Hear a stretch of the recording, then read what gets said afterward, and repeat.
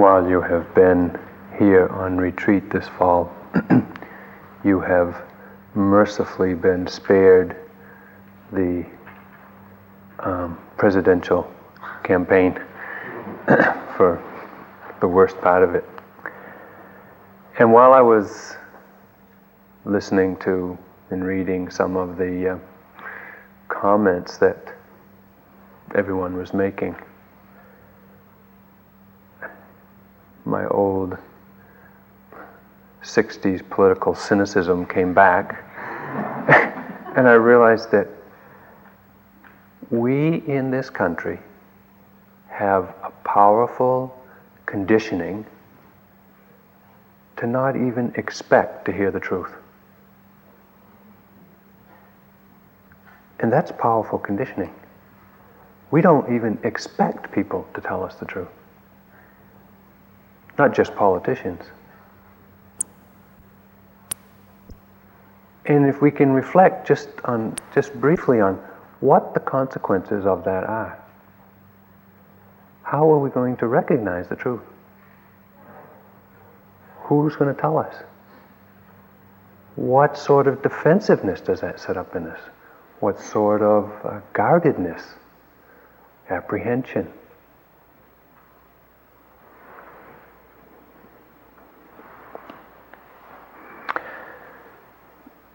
We don't have to look very far to see that much of the way we live, much of our conditioning, is based on the appearance of things. About 100% of what you see on TV is the appearance of things. The appearance of relationships, the appearance of all of life.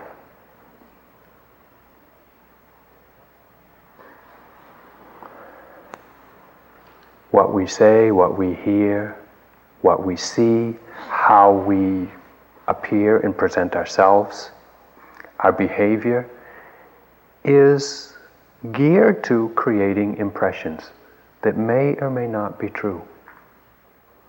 Often are not.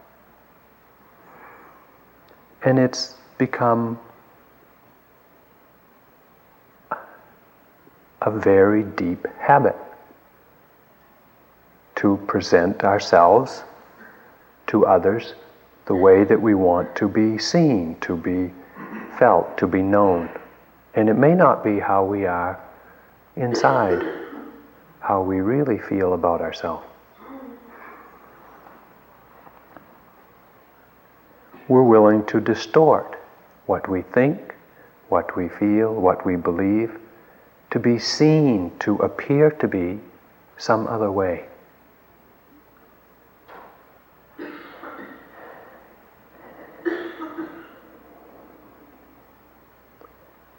We have all been hurt many times by being deceived, by being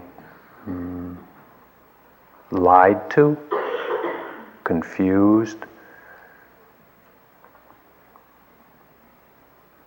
And we have also hurt others in the same way, by not speaking the truth, by putting on appearances, by behaving in certain ways that we don't actually feel. And it's gotten so it's very difficult to recognize what the truth is from anyone else. It's also very difficult to recognize what our own truth is. We want to be known and seen one way, and that distorts our perception of ourselves. When we come on retreat, one of the things we see right off quick is things aren't what they appear. We aren't quite who we thought we were or hoped to be. And we begin, as we get in, and we start looking at our mind and our body and our relationships and memories and plans, we see that in large part, our life is a pretty huge deception. And I'm sure all of you have seen ways that you live, ways that you behave, not quite grounded in who we really are, what we really feel.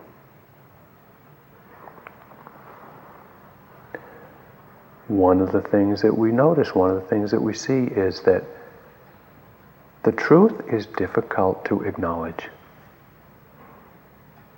It's difficult to see, difficult to acknowledge to ourselves, and even more difficult to express to another, to show by behavior, by speaking. And yet, it's what we come here for. In spite of our conditioning, we have an immense hunger for the truth. And you sit here and you walk here for 3 months to begin to be able to recognize it. What is true for you right now? And it's difficult to even say what that is.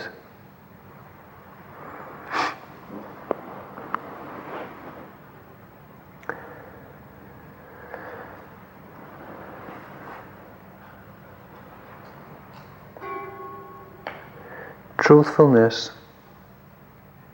is one of the paramis, one of the 10 paramis that is developed in the course of practice, that the that the Bodhisattva had to develop to become a Buddha.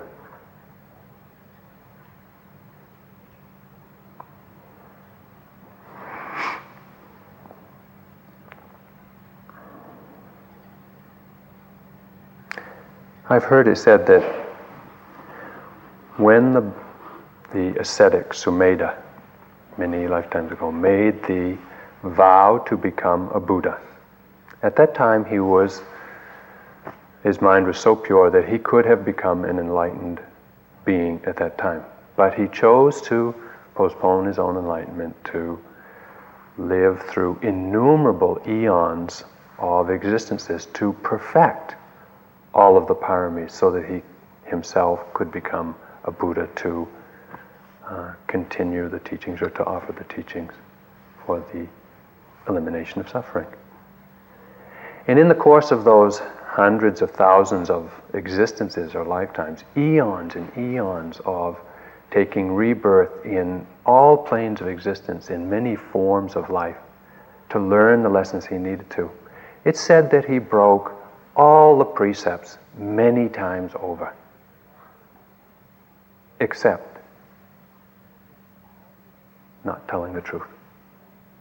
All the others broken many times, except he never lied. Gives some indication of the power of truthfulness.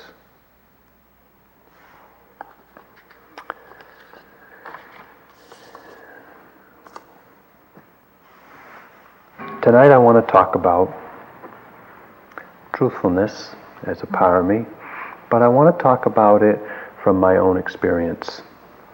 When I asked for suggestions of what people would like to hear about a week or so ago, a lot of people would like to know what it's like to be a monk. Well, I'll share some stories. I want to talk about the stories that I tell tonight. I want to kind of frame them and have you look at these stories or listen to these stories from the point of view of the paramis, truthfulness and determination of mind, or resolution of mind, steadiness of mind. These are two paramis that I feel are really important in practice and get developed over the course of our practice, whether we consciously and actively work on them or if we just hang in there and do what's got to be done. We come to turning points in our practice where we have a choice to be truthful or not, or to act on what we know is true with determination.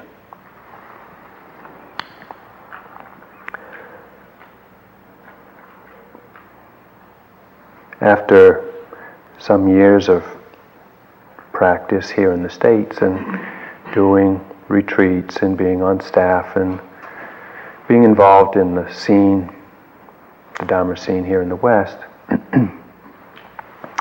I actually came and did a 3-month retreat after about 8 years. And I stayed on after that retreat for that 3 months, for another 7 months. So I stayed in retreat like this for 10 months.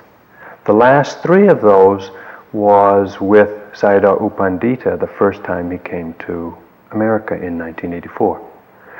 And that was a small retreat for about a dozen of us for 3 months. And we were here in the hall, and U Pandita came for the first time, and it was a grueling experience, as others have probably related. And at the end of that, I felt that I'd had enough. I don't want to say I felt done, but I certainly had had enough. And I had the sense that that's it for my intensive practice. Now I can get on with the rest of life and live happily ever after. And I returned to Western Massachusetts, where I was living at the time, and started up my business again, or continued my business, which was on hold, and fully expecting that was the extent of my intensive practice. And as soon as I returned to Western Massachusetts, I got some work, and business took off like a rocket, and life was wonderful again. And as was my habit for many years prior to that, I always came in January and did a retreat for about 2 weeks when the staff take their retreat here. They close the center and they do a retreat. And again, after about 4 or 5 months of working, I came to take my traditional winter retreat of 10 or 12 days at this time. And in the middle of it, I just realized it wasn't a thought, it wasn't a decision, it wasn't any anxiety. It just was a simple realization that I was not happy, or there was a level of discontent that I hadn't noticed before in my life. I was happy in my work and my relationships, and felt quite at ease and content with normal, middle-aged, middle-class life. And in some sense, I think that contentment, that level of contentment, is really necessary before one actually feels the urge, the undeniable urge to seek something greater. And it started bubbling up as discontent with not my conditions of worldly conditions, but just my understanding of myself. And without focusing on it, it became clear that I had to continue practice. And given the conditions in the States at the time, I said, I want to go to Asia. I want to live in a Buddhist culture where the whole culture is Buddhist. I want to live as a monk for a period of time, and I want to practice intensively until I don't want to practice anymore. And those were my conditions. And I didn't know how long it would take, but I thought it might be a year. So when I finished that retreat, I went home, and I had been in a relationship with a woman for some years at that point. And as painful as it was for me, and more painful for her, I told her what I had to do. And it's not easy to tell someone that you love and you've been in relationship with, that you're going to leave and go do your own thing. And you don't know how long it's going to take, and please don't wait. And that's not easy. But she was very understanding, and she appreciated my endeavor to awaken, and wanted to support me however she could. And we went through a process over the next 10 months of separating consciously, as conscious as we could. And in my mind at the time, there was tremendous doubt and wavering and confusion, and what am I doing, and why am I doing it, and what do I expect, and where am I going, and why. And there was that level of debate in my mind. And underneath it was a continual acknowledgement of the truth. I need to do this. I need to find out what's going on in this thing, life. And that was some truth and determination in my practice. Not just assertiveness, but something that kept me on the path of going through this separation and closing down my business and disappointing business partners and doing what needed to be done. And so I went to Asia, went to Burma. And I had thought at the time that I would go to Burma to practice for a few months. And then I would go to Thailand and live in the forest like friends of mine had done some years before. And stayed for a year or two and then come back.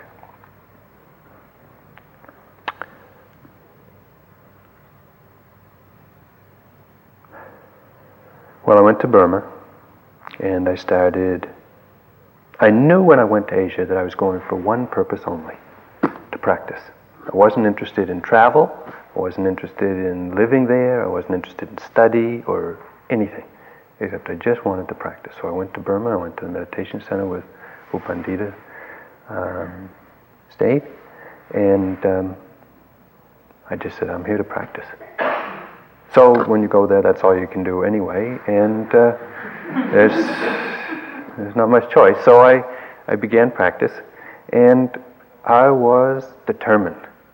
There just wasn't anything that was going to sway me from practice.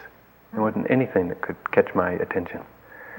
And so, being very diligent and very gung-ho, within a few days my practice was in some place that was completely unfamiliar to me. In fact, there was some progression. I could see that I was getting, my mindfulness was getting better, and I was beginning to notice things in a way that I hadn't in all my 10 months, or at that point 10 years and 10 months of practice here. And there was daily improvement, so to speak, so I thought. And after about 2 weeks of enthusiasm and energy and determination and just right in there, I went to report every day. And one day, practice just fell apart after about 2 weeks. It was completely bonkers. It just did not compute. It was totally unfamiliar.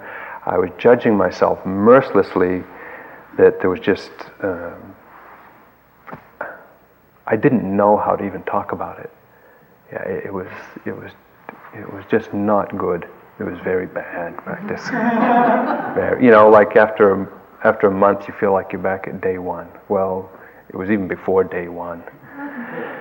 But we had to go report every day, so I went to Sayadaw at my appointed time And for some reason that day he was not in his public room, but he was in his office.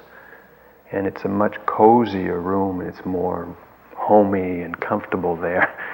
And I went in and I bowed and I said, Sayadaw, I don't even want to come to report today. And he just sat there, and I said, my practice is not very good. I'll come back tomorrow. And he said, and I was really distraught. I was just totally raw and vulnerable, and it just, up till this point, I'd had 14 days of continuing approved practice, and it was wonderful, and suddenly it was all over, and he looked at me and with his piercing eyes, and he just said, well, what's going on? And I said, I can't tell you. I don't even know how to talk about it. And he said, well, in his most loving way, he said, well, just tell me the truth.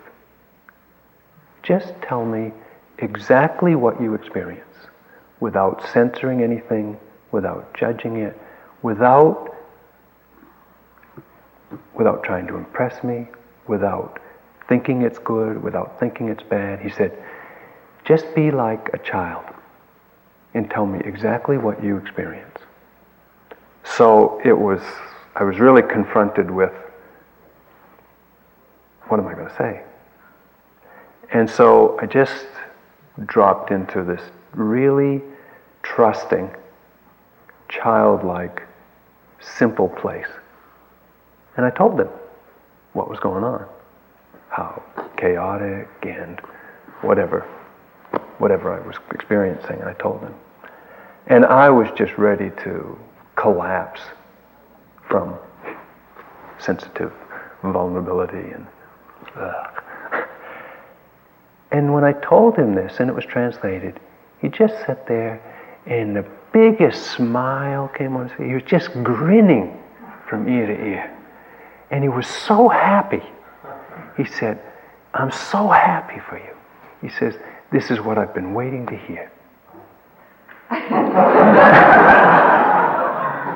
And I said, and he continued, he said, sometimes what yogis think is good practice, teachers might not think so. And sometimes what yogis think is really bad practice, teachers know is really different. And I got it at that point. The whole of practice is to acknowledge the truth. Not what you think you should be experiencing, not what you've heard about the Dhamma, not what you've read, not what you want to happen, not what you think is good practice, but just the truth. And it was a profound lesson. From then on, in my next 5 years, I felt like I could tell the truth. And there was somebody there who could hear it. And that's a powerful connection to have with someone. That you can tell them exactly what's going on for you. And they'll understand. And they'll believe you.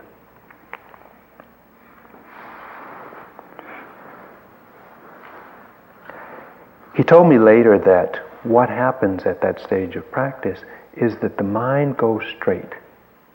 It's like the mind cannot be deceptive. You cannot not tell the truth. You will speak in the most simple way about what's happening. You can't even try to complexify things. You can't talk obscurely. You can't speak of your experience obscurely. The mind has to go straight.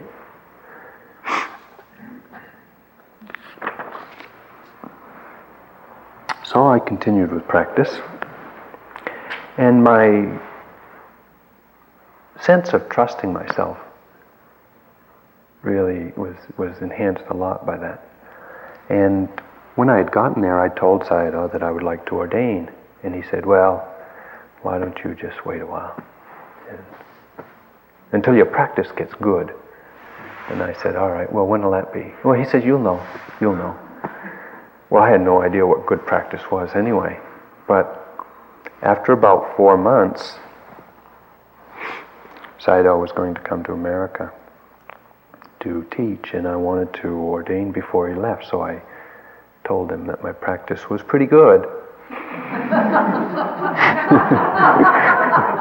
And he said, okay, all right. And he set a date for ordination. And the way it's done in the monastery is that in the evening of one day, you go and you get ordained as a novice, a junior, so to speak, and in the morning you get your full ordination as a monk. So on the night that I was to get ordained as a novice, someone came to my room and said, oh, Sayadaw wants to see you now. And so you walk up to Sayadaw's and he says, are you ready to get ordained? Yes. And he says, okay, well, you need to get your head shaved. And he says, but you have to do a meditation when you get your head shaved. You have to contemplate different parts of the body as being impermanent and insubstantial and nothing to be attached to. And he said, think about the hair of the head, the hair of the body, the nails, teeth, and bones, or whatever it was. So I said, all right, right. Went to get my head shaved, and it was a big deal. It's a big celebration. All the other foreigners were there, and a bunch of Burmese monks and nuns and people were there watching. Get your head shaved. And so, of course, I forgot all about doing the meditation. And I was just uncomfortably squatting in this pool of water while they were shaving my head. And as the hair was falling, my hair was all falling in front of me, it suddenly came to me how much suffering my hair had caused me. It really, think about it. How much hassle the hair is. You know, it's got to look right, it's the wrong color, it's the wrong shape, it's too long, it's too short, and my parents gave me a lot of hassles about it being too long, and all of these memories just came into the mind, and I realized, what a relief. No hair. Simple, but profound. So anyway, I got my head shaved and went back to Sayadaw, and he offered me the robes. So he said, now here are your robes, you have to put these on. So there were some Burmese monks there, so they take us into another room, and it's where you begin to get involved, you begin to get into the community. They take your clothes off, and they put your robes on you. Because I don't know how to put on robes. It's just a piece of cloth that they wrap around you in some special way, and it's the beginning of feeling connected. And I went back to get ordained, and Sayadaw asked me, what day were you born? And I said, oh, January 29th, blah, blah, blah. And he said, no, I mean, what day of the week? And in Asia, that's how they determine what your name will be, by the day of the week. And I said, well, I don't know. And he said, well, I'll just have to make up a name. So he came up with the name Buddha Rakita, meaning one who is protected by the Buddha. And I was very happy with that name. There's a couple of stories about Buddha Rakita in the text. But one of the things that a novice has to do is give away, or put away and give away everything that they own. Because everything you use as a monk has to be given to you as a monk. You can't kind of appropriate your own things for use. So everything in my room I had to give away. Money, clothes, flashlight, notebooks, pens, pencils, cups, everything. So you give it away. And of course somebody turns around and offers everything back to you when you need it. But anyway, the next morning I went, and there's a formal, an hour-long thing of getting ordained.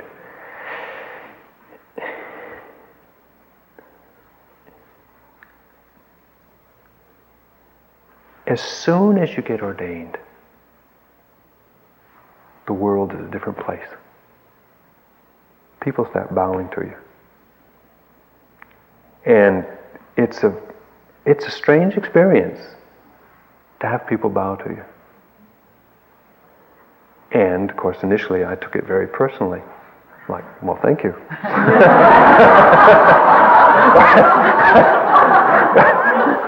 You know.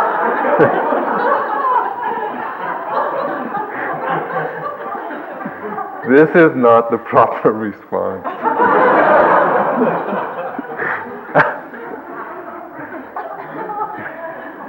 And after your ordination, people give you things. Lots of gifts. You get lots of gifts. Robes and bowls and food, and in the morning you get food. Everything you need as a monk. Soap and toothpaste and all those things.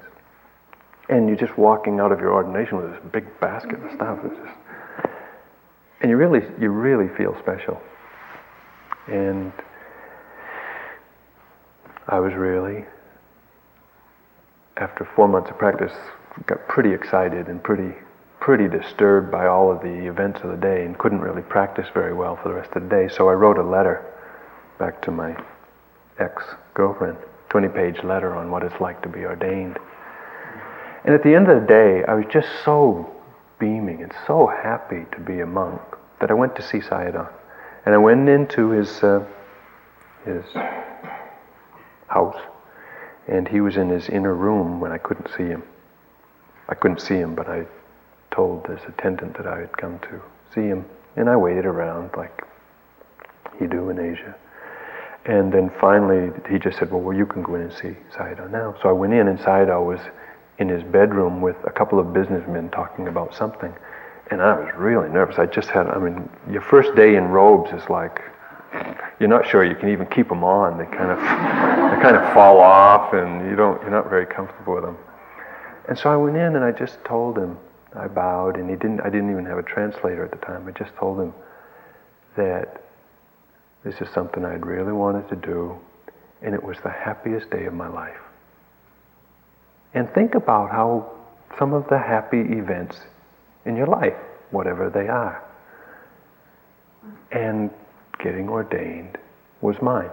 Happiest day of my life.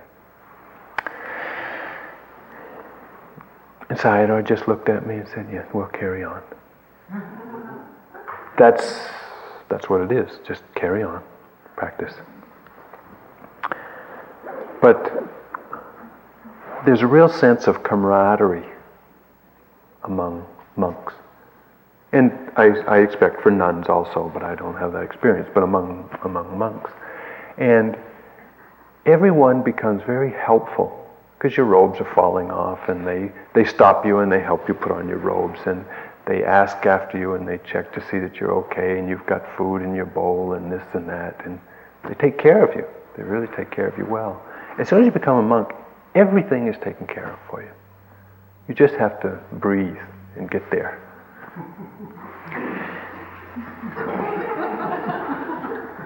And I really began to feel how important it is to be connected to a tradition. To understand that what I was going through had been going on continuously for 2,500 years, since the time of the Buddha.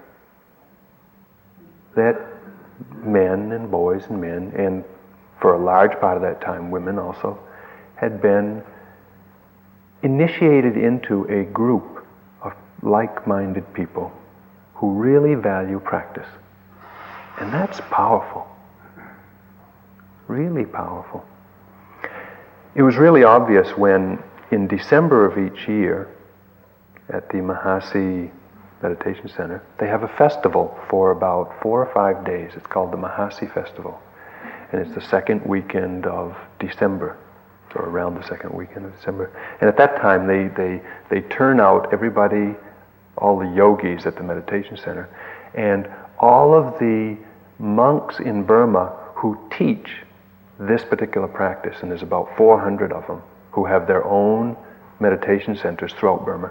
They come to Rangoon, and they have a festival for about 4 or 5 days. And each one of them brings about 10 of their supporters. So there's several thousand people around. There's a lot of guests come from in Rangoon. So there's about about 400 of the most eminent monks of Burma who teach meditation, and about 4,000 or 5,000 of their most avid supporters. And it's a festival that you can hardly believe. There are Dharma talks continuously from like 6 in the morning to like 10 at night, broadcast over loudspeakers.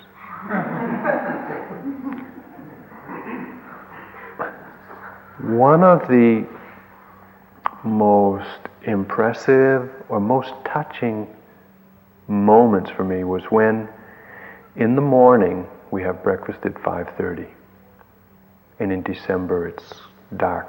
It's still pretty dark then.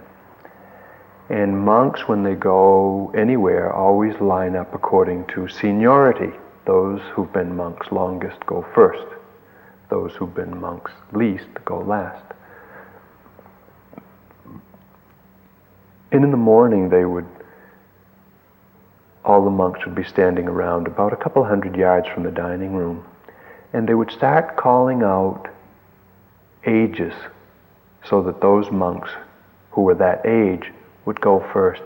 And they'd start with monks who had been monks for 60 years, 80 years old, and a couple of people would go shuffling off into the dark.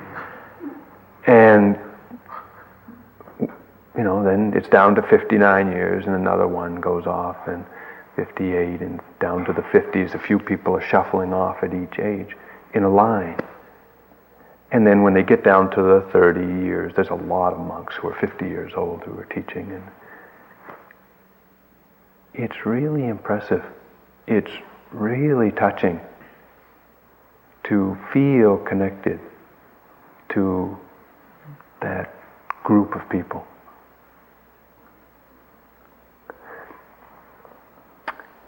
They don't allow Burmese monks there with less than 10 years. And here I was with about 6 months as a monk at the end of the line. Really feeling quite privileged to be amongst that group of people. And we were joking, the foreign monks there were joking. We wondered how many fully enlightened beings were there. So we went to ask Sayadaw. He wouldn't say. He probably didn't know. But I began to get a sense of what it means to take refuge in the Sangha.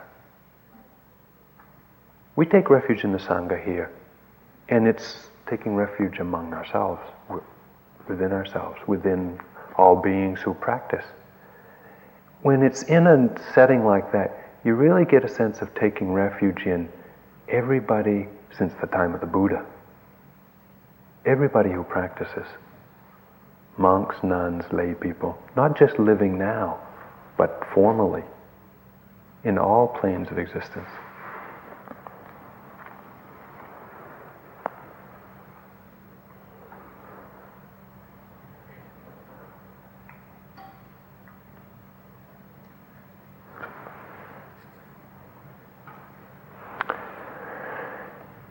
After I'd practiced for about a year, I was practicing Vipassana for about a year, having survived the hot season and the rainy season, and people coming and going.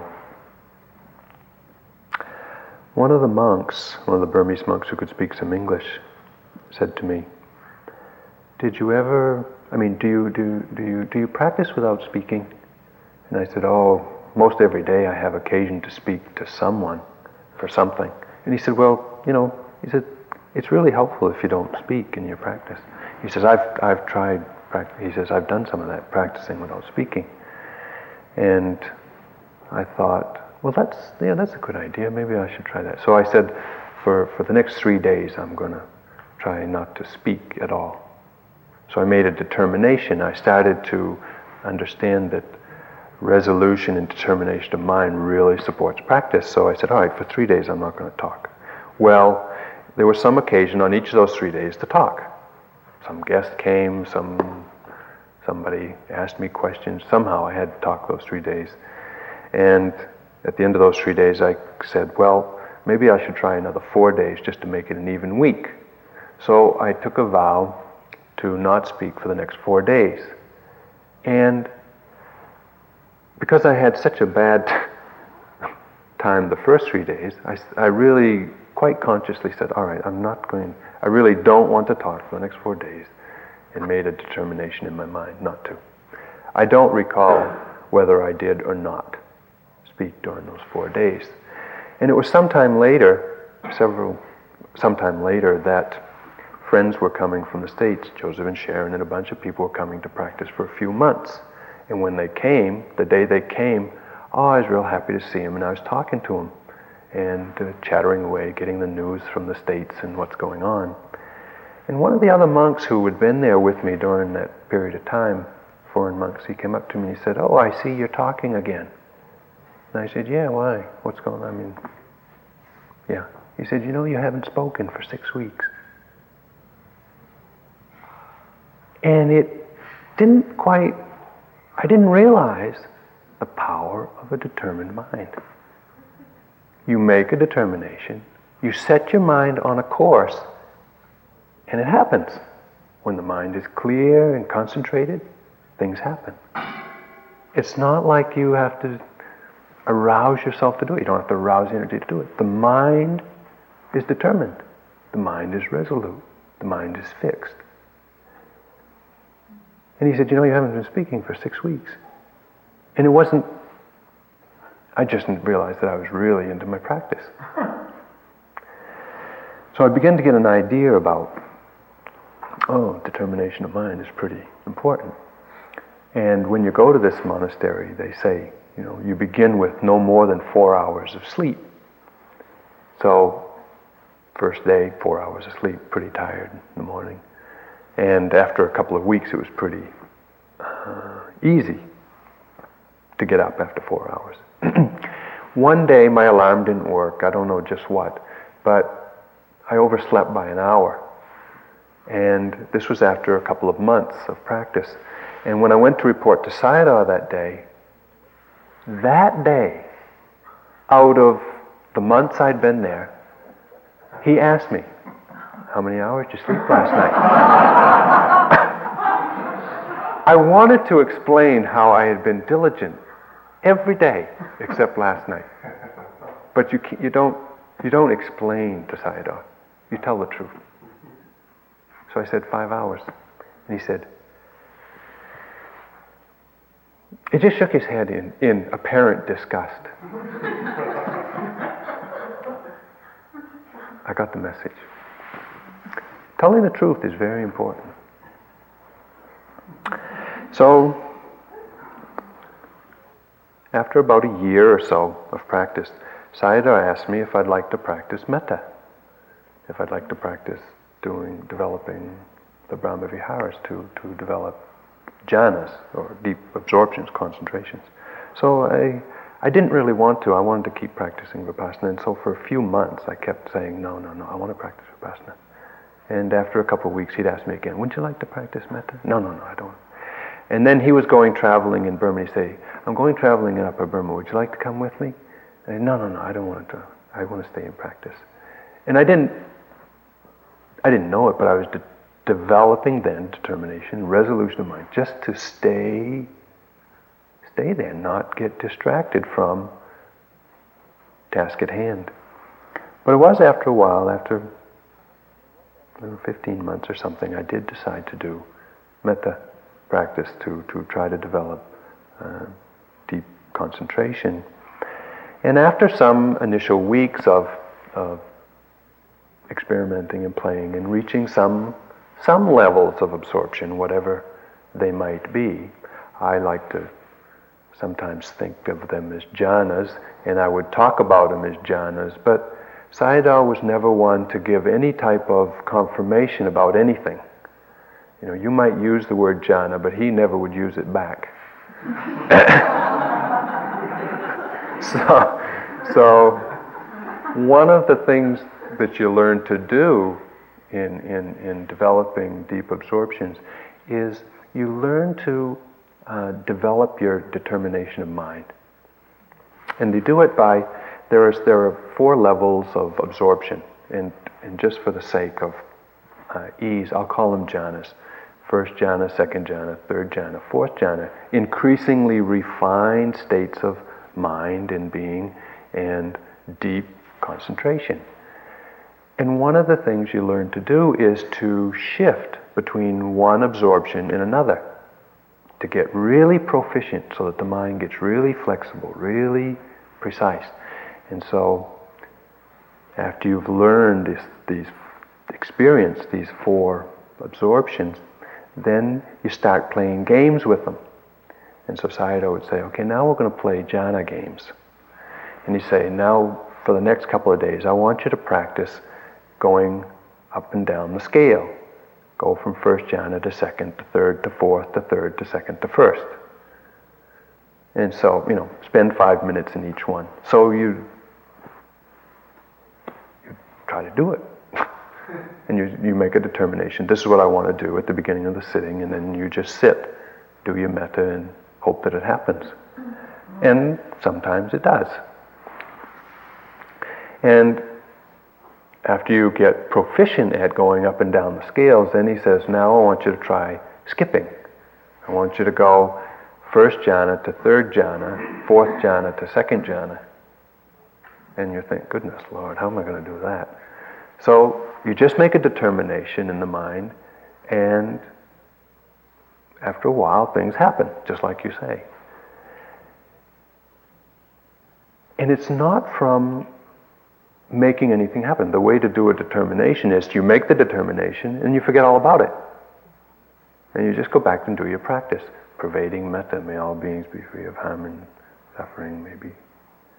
Without any attempt at accomplishing what you have set your mind to do. The first time Sayadaw asked me to do a leap, not the scales and not a skip, but a leap from first jhana to fourth jhana, I just said, this is ridiculous. I can't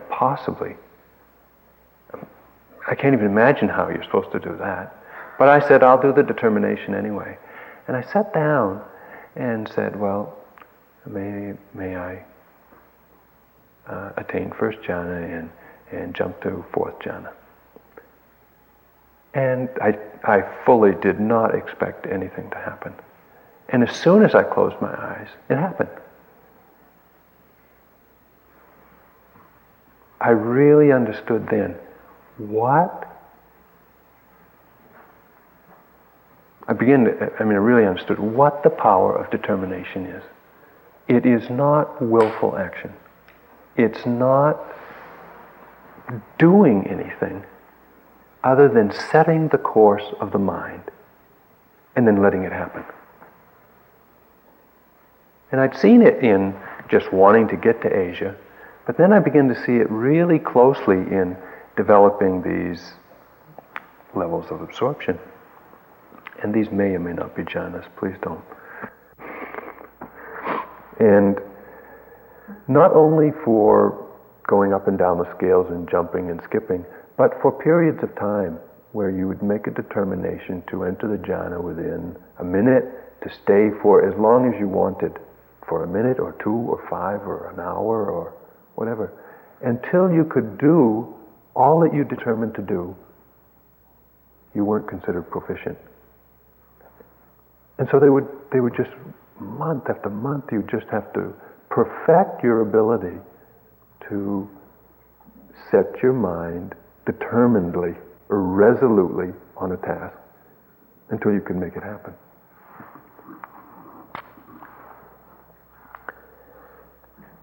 The key to developing determination of mind is to not be attached to the results.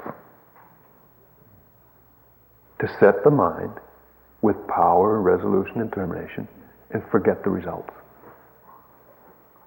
And it seems like a contradiction in terms, but in fact, it's only when you cannot be concerned with the results that happens.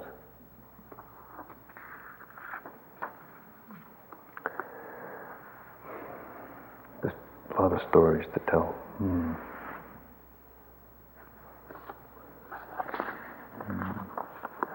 want to talk about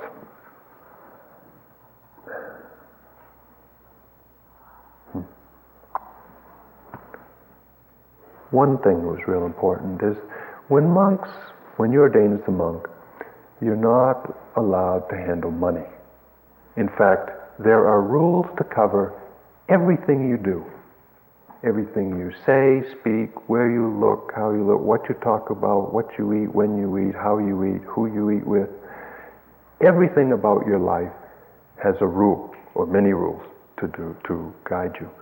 And initially, it can be an awful burden of trying to figure out the rules and trying to keep them. But eventually it gets to be rather smooth. Except money. Having lived in the West for 35 years, we have a very intense relationship with money. And when you become a monk, you have to give it up. Well, I gave it up initially to someone who just held it for me. Anytime I wanted something, I would just ask him, or just tell him, I need and he would go get it and give it to me. After about a year, I found out that that's also not okay. You really do have to give up your money. And I was in Burma, and I had enough money to get back to the States. I was getting an air ticket back to the States. And at one point, I just said, well, if I'm going to be a monk, I got to give up my money. And I just gave it up. I told the guy who had the money, I said, get rid of the money. I don't want it. I don't need it. I'm going to be totally proper, so to speak, a proper monk. And that is really hard to do, to trust that support will be there, that what you need will be provided for. And in fact, for the next 4 years as a monk, that was after the first year, for the next 4 years, did not give one thought to money. And think about your life. Think about what your life would be like to not have to think about money for 4 years. Not what you're going to get, when you're going to get it, or anything. And recognize that what you need, you can let someone know. If you need something, you can tell them, I need something. And it's up to them. If they want to offer it to you, they will. If they don't, that's evidently you don't need it. Really drop into a place of checking out what you really need. And we don't need much. We really don't need much to get by. But in Burma, people are so supportive of monks that if they even get a hint that you need something, they'll scramble to get it for you. And so you really have to look in yourself and say, what do I want? What do I need? How do I express this in such a way that I don't compel people to support you? Because you can learn how to get lots if you want. It's really easy. You just mention anything and people will be happy to bring it. But it really makes you reflect carefully on what is it that I need to support practice. How many sets of robes do you need? How many books? How much this? How much that? How much food? How much special this or special that? And for the next 4 years, wherever I had to go, and I had to fly several places, to Australia, to the States, to Thailand a couple of times, Malaysia several times. All that's provided. People are just so happy to support you in practice. After I'd been in Burma for some 3 or 4 years, I was quite well known then. The Mahasi Meditation Center is the most predominant monastery in Burma. Monks in Burma are at the top of the social order, so to speak. They are the most venerated people in the country. the Mahasi Center is the most popular, well-known, and wealthy monastery in Rangoon. Sayadaw U Pandita was the chief monk or the head monk at that particular monastery, and I was his eldest and for a long time only foreign monk.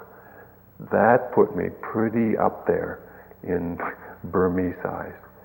And after I'd been there for 3 or 4 years, a lot of people were coming to see me and bringing, just tons of stuff, more robes than I could even pack away.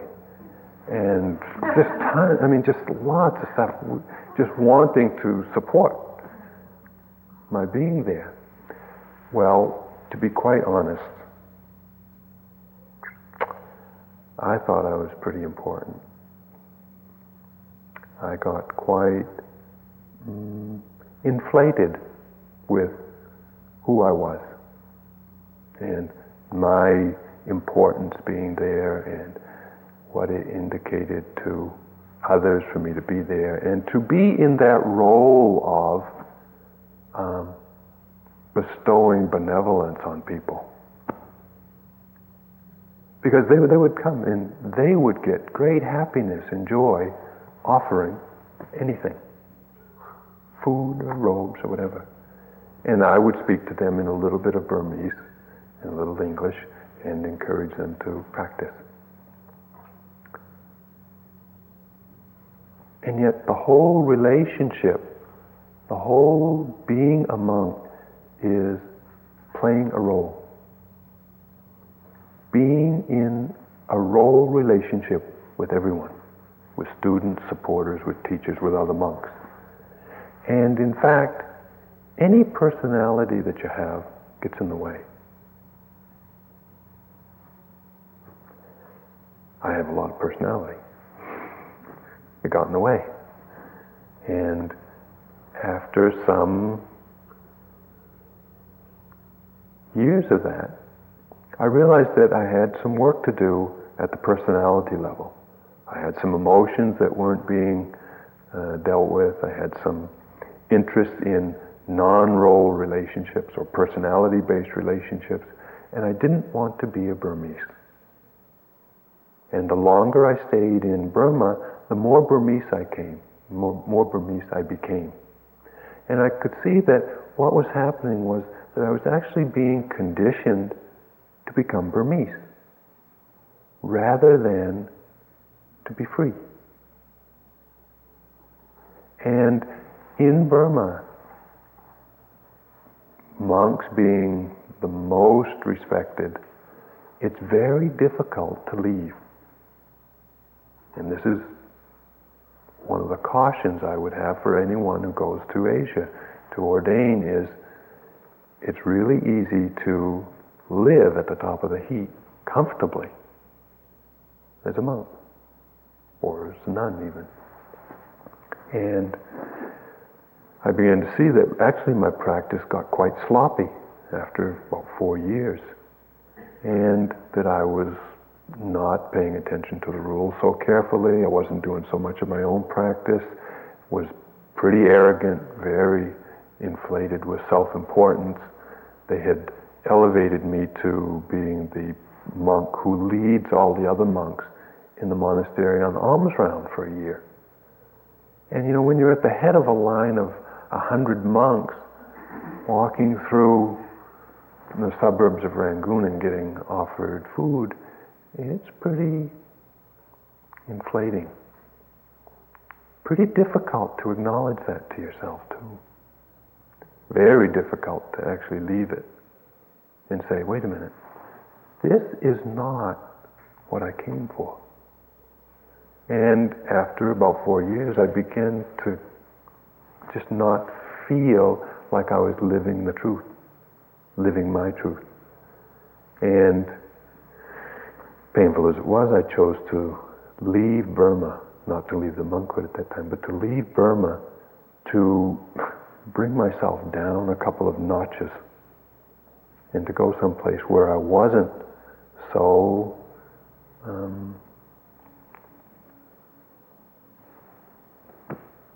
elevated, venerated up there, held up for, public, whatever it is. So as monks do with their preceptors, with those who ordain them, you don't make your own decision. All decisions are made by your preceptor. And so I went to Sayadaw and I told him that I wanted to leave Burma, that I would like his permission to leave Burma and to go to Thailand and practice. And he said no. So I went back to my place and practiced some more, and after some weeks or something, I still knew that I wasn't being honest, and I went to Sayadaw again and I asked him if I could have permission to leave Burma, and after some discussion he again said no. And I went back and I practiced for some more weeks and months, and I realized that I was really not honest. And I went for the third time. And in traditional Buddhism, after the third time, that's it. And I went and I asked him the third time that I would like permission to leave Burma, and he said no.